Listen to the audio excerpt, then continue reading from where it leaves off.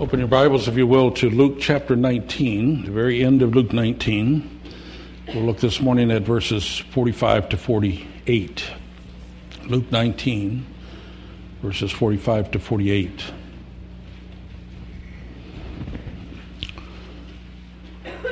You know, almost nothing is so volatile as people's worship.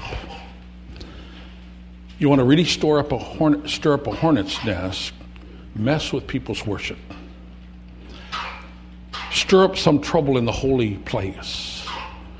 Or simply change something with deep religious tradition. In our day, they don't call it the worship wars for nothing. It happens in many, many churches. Well, things were no different in Jesus' day. So when we read this morning of Jesus attacking the practices of the temple, we should not be surprised when by the end of the passage, the leaders are planning to kill him. This is a very brief account of a very significant and probably familiar event.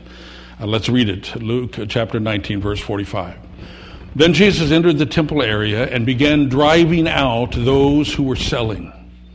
It is written, he said to them, my house will be a house of prayer, but you have made it a den of robbers. Every day he was teaching at the temple, but the chief priests and the teachers of the law and the leaders among the people were trying to kill him. Yet they could not find any way to do it because all the people hung on his words. Many of you are quite familiar with this story of Jesus cleansing the temple. You've probably noticed that Luke has very little to say about it. If all we had was his account, we would probably just read past it and not think it was any big deal. But all four gospel writers tell us about this event. There aren't too many things that all four gospel writers tell us about, but this is one of them. So we know many of the details. We know how Jesus made a whip, and he came into the temple and overturned tables.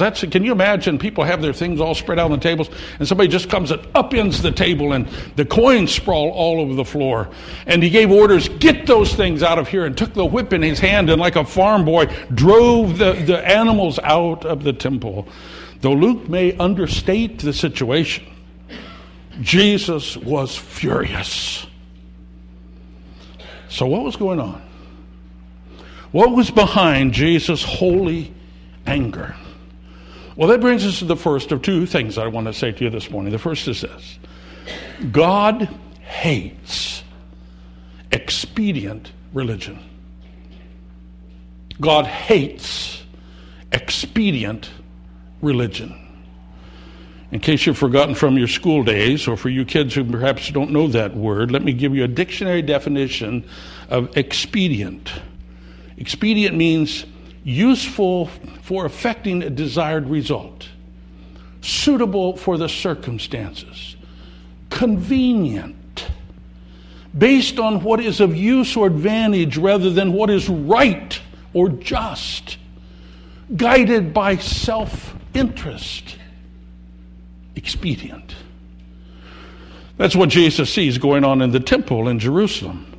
The law of expediency at work, doing what's convenient, doing what is of to our own advantage rather than what's right or just. Let me explain. All the market activity in the temple had a purpose. When the worshipers came to worship, they were required to bring a sacrificial animal to be sacrificed for the temple. An external extra-biblical source tells us of 3,000 animals being brought for the sacrifices at this occasion. Now, it wouldn't do for someone to bring an animal all the way from wherever they live out in the countryside and have it be not fit for sacrifice. So the high priest provided inspectors to check out each animal. Oh, but what if after all the work to get your sacrificial lamb to Jerusalem, it was found to have a blemish and to not be acceptable? Then on short notice, you'd have to find another sacrificial lamb, and where would you look? So the priests provided for replacements. Better yet, why not just have a concession there in the temple where you could buy pre-approved lambs and goats and doves? That was exactly the practice the high priest had established. You see, it was convenient. It was useful for effecting the desired result.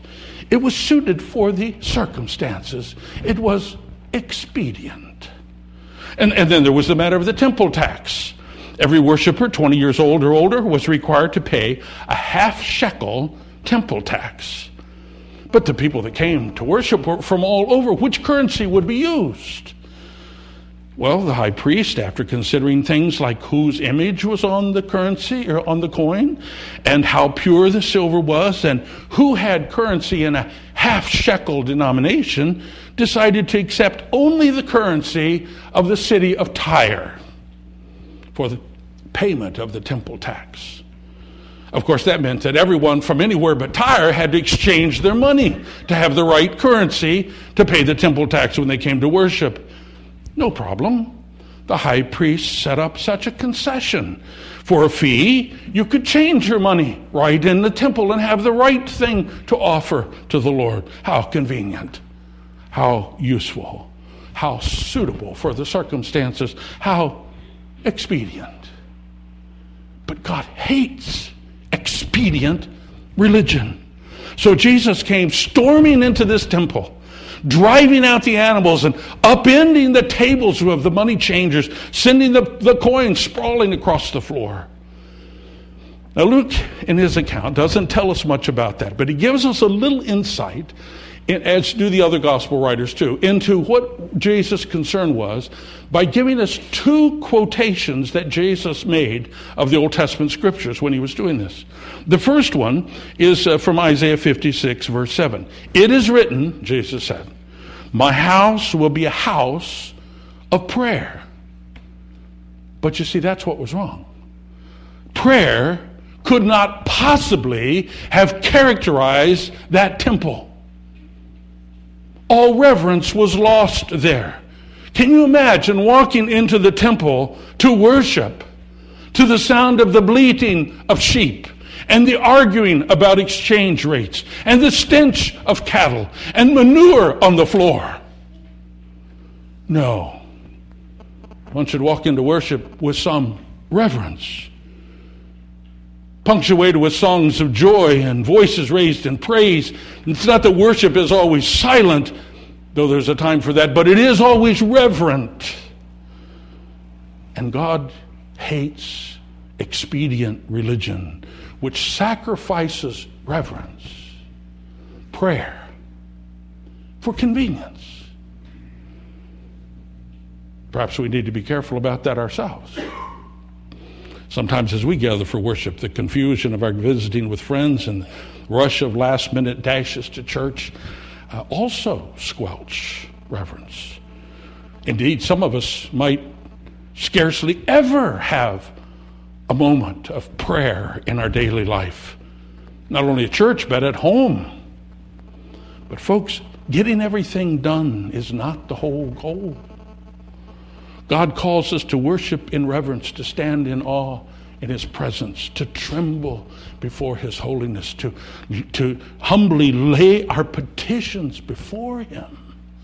He says, be still and know I am God. Oh, but it was not just a reverent prayer that was lost. There's another thing that you don't know immediately unless you go back and look at that passage in Isaiah 56. The worship of the Gentiles was being sacrificed. Luke abbreviates the quote from Isaiah, but Mark records it records the whole thing in his account. Jesus said, my house should be called a house of prayer for all the nations. That's the point of that passage in Isaiah 56. God's desire that the Gentiles, the nations of the world come and worship him. But that's what was being lost in the practice of the temple. When all this market was set up, the animal concessions and the money changers, it was set up in the court of the Gentiles. You see, a Gentile could never go into the temple area proper, but God had provided that those Gentiles who wanted to worship the true God could come into a courtyard specifically set apart for them. They too could worship Yahweh, the one true God, the God of Israel. But the law of expediency found that the convenience of the Jews And the profits to the leaders from these concessions was more important than some Gentile worshiping. And so their courtyard was commandeered and made a marketplace. All for the good of the temple life, of course. Oh, how God hates the religion of expediency that sacrifices the nobodies of his kingdom for those who think they're somebody. Might that ever happen to us? Might we ever use resources that God gave us to spread the gospel for our own convenience instead? Might the pursuit of our own comfort cause us to sacrifice the faith of others? William Barclay pointedly challenges us. He writes, "Is there anything in our church life, a snobbishness, an exclusiveness, a coldness, a lack of welcome, a tendency to make the congregation into a closed club, an arrogance, a fastidiousness, which keeps the seeking stranger out?" Let us remember the wrath of Jesus against those who made it difficult and even impossible for the seeking stranger to make contact with God. Oh, but there was even more that Jesus was indignant about than the things suggested by the quote from Isaiah. There's also a quote here from Jeremiah chapter 7. Jesus says, "You have made my house a den of robbers." Jesus was quoting from Isaiah's famous temple sermon. On that occasion, Jeremiah had rebuked the people of Jerusalem for thinking that they could just live any way they pleased, that they could just do whatever they wanted, that they could live with all kinds of wickedness and all kinds of indiscretions as long as they maintained the formal structure of the temple, that the temple was like a rabbit's foot among us. We have the temple. We're okay. God will take care of us, because he certainly wouldn't destroy his temple. And Jeremiah predicted that the destruction was exactly what would happen, and indeed it did. Now Jesus sees that same kind of sinful behavior, hypocrisy, lack of concern for justice, lack of concern for truth, covered by the guise of order in the temple worship. Instead of the temple activity focusing on worshiping God, on repentance and faith and seeking the Lord, it had come to focus on the procedures, the forms. Gone was the commitment of Nehemiah's day that we read this morning. We will not forsake the house of the Lord. We will do anything necessary to come and worship. Now the emphasis was on whether you had the right kind of money and whether you had an approved animal to sacrifice. Compare that with the old way, a very personal practice of going out into your own flock and finding your very best lamb, unblemished lamb, your prize. Take it to the fair and win a blue ribbon lamb and bring it in your arms and travel to the city of Jerusalem, protecting it from everything along the way, and then taking it into the temple to have it sacrificed because it belongs to our God. No more empty forms, expedient religion. But God hates that expedient religion, which changes the focus of worship from loving and glorifying God to the maintenance of proper procedures and the corruption that inevitably goes with temple business.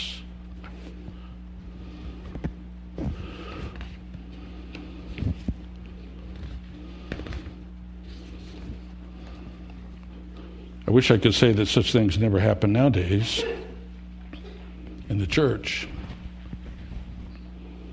But how often church business eats up worshiping God? How often following the familiar order of worship substitutes for lovingly addressing our Lord in our songs and prayers? How often saying some prescribed words which someone has said constitutes a profession of faith passes for really declaring yourself to be a Christian and unashamedly telling everyone what Jesus has done for us.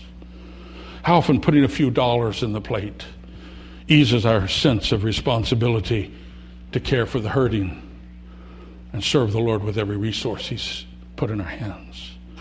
How often dragging our children to church for an hour or so replaces the hard, costly discipleship of training them to know and serve the Savior. You see, God hates that religion of convenience over substance, whether He finds it in the temple worship in Jerusalem or in Weiser Lake Chapel. And so, showing Himself to be the promised Messiah, Jesus does exactly what the prophet Malachi had said would happen. Suddenly the Lord you're seeking will come into this temple. The messenger of the covenant whom you desire will come, says the Lord Almighty. But who can endure the day of His coming? Who can stand when He appears? For He will be like a refiner's fire and a launderer's soap. He will purify the Levites and refine them like gold and silver. In other words, Jesus coming to cleanse the temple was a foreshadowing of the day of His wrath yet to come, when He will cast out of His presence forever all this religion of expediency. Then there's a second truth for us to consider. A wonderful truth. We meet God in Jesus, not in a temple. We meet God in Jesus, not in a temple. In one sense, Luke's account here is just an abbreviated form of the other Gospels. But if we look closely, we see that Luke has a very distinct emphasis. Luke, more than any of the other of the Gospel writers, has much to say about the temple. So in his account of the life of Jesus, the temple is always there. According to Luke, it was in the holy place of the temple that the angel Gabriel appeared to Zechariah the priest and foretold the birth of the forerunner of the Messiah. It was in the temple courts that the aged Simeon announced that in the baby Jesus he had seen the coming of the salvation of God. It was in the temple that Jesus, as a boy of 12, first expressed some messianic consciousness. It was on the highest pinnacle of the temple that Jesus was tempted by the devil and resisted. And in Luke's account, in his second volume, the book of Acts, it was in the temple courts that the early church, the believers after the day of Pentecost, met every day to worship and learn and devote themselves to the apostles' doctrine and prayers and fellowship. And later in the book of Acts, it was in the temple that Paul prayed and was told to take the gospel to the Gentiles. Throughout the whole gospel of Luke and throughout the book of Acts, Luke is concerned for us to see the connection between the Lord Jesus and the temple. And that's exactly what we see in our text this morning. Jesus drove the merchandisers out of the temple, but then what did he do? Well, according to verse 7, he began to teach in the temple every day. In fact, in the next couple of chapters, I can find at least 6 times where Jesus is spoken of as teaching in the temple. Jesus virtually took possession of the temple as his school, as if it belonged to him, because it did.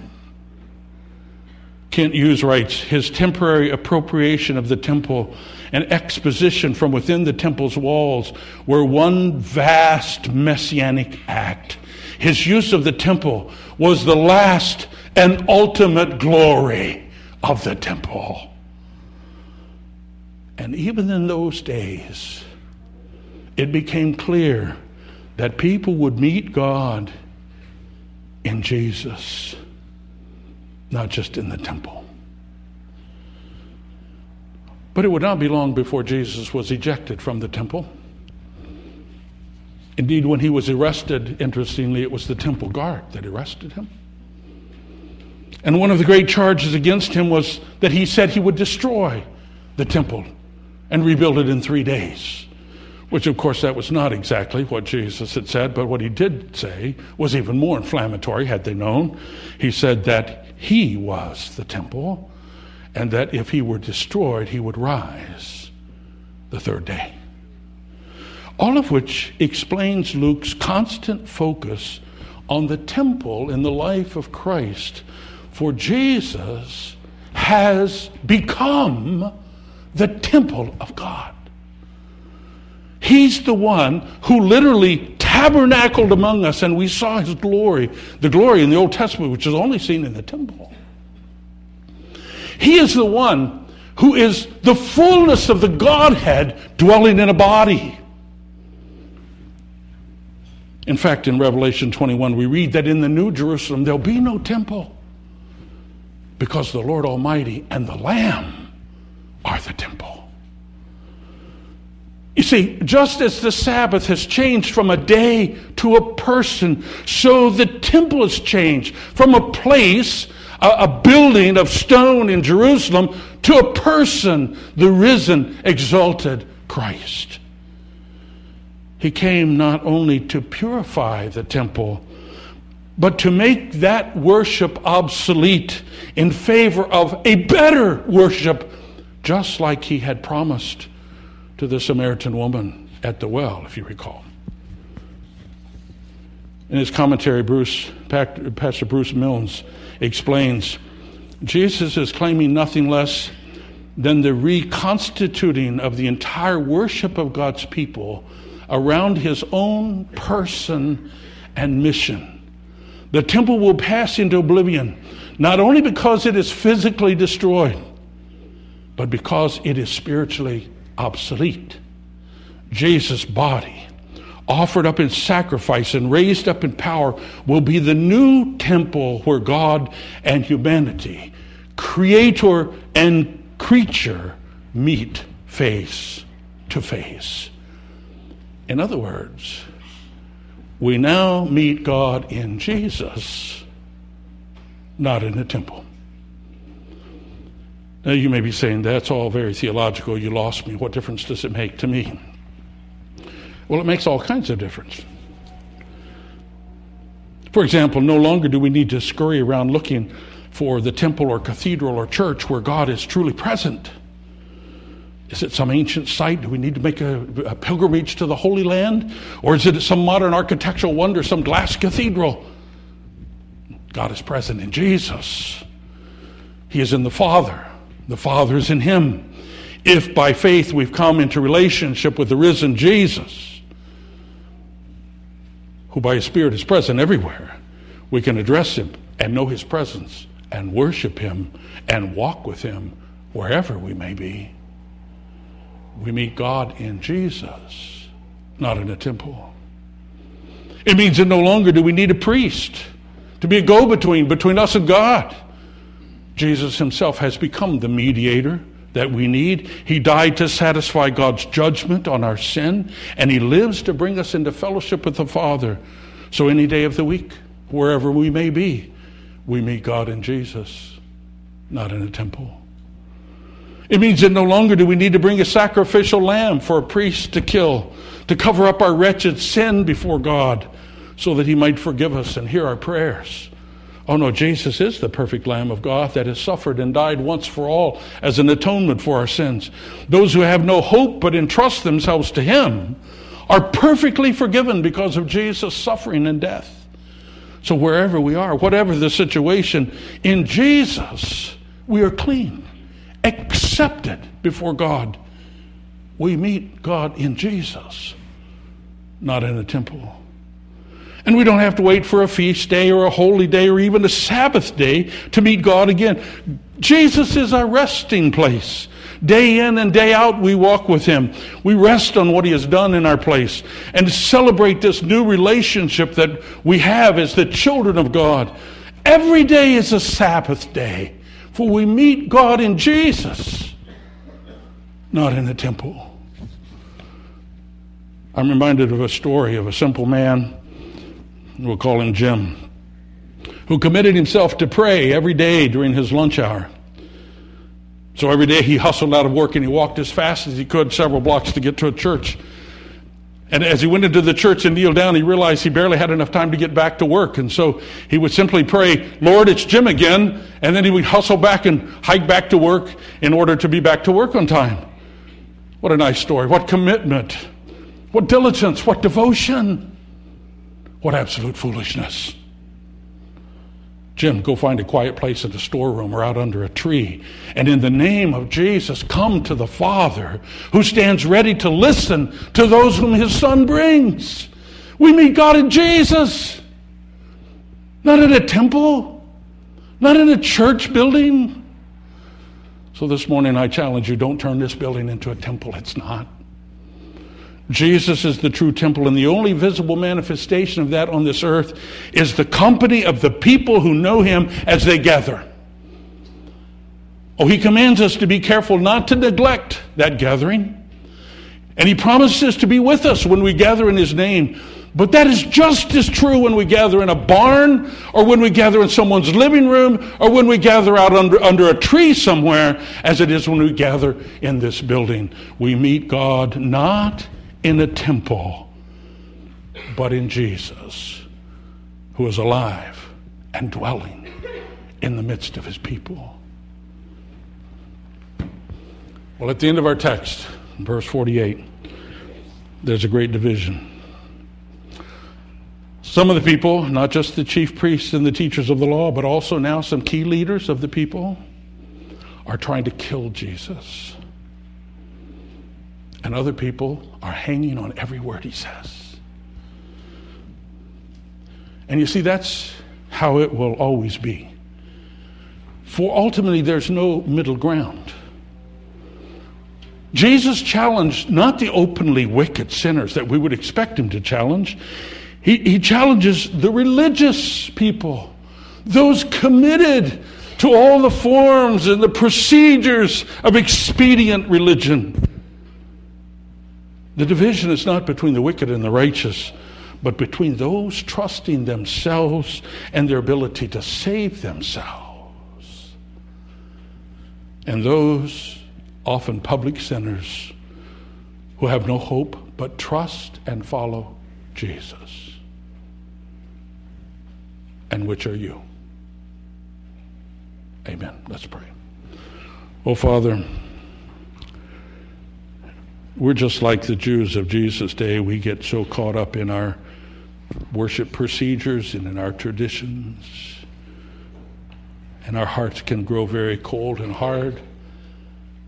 And in fact, you can matter a lot less to us than just being here and putting a good face on and doing the right things.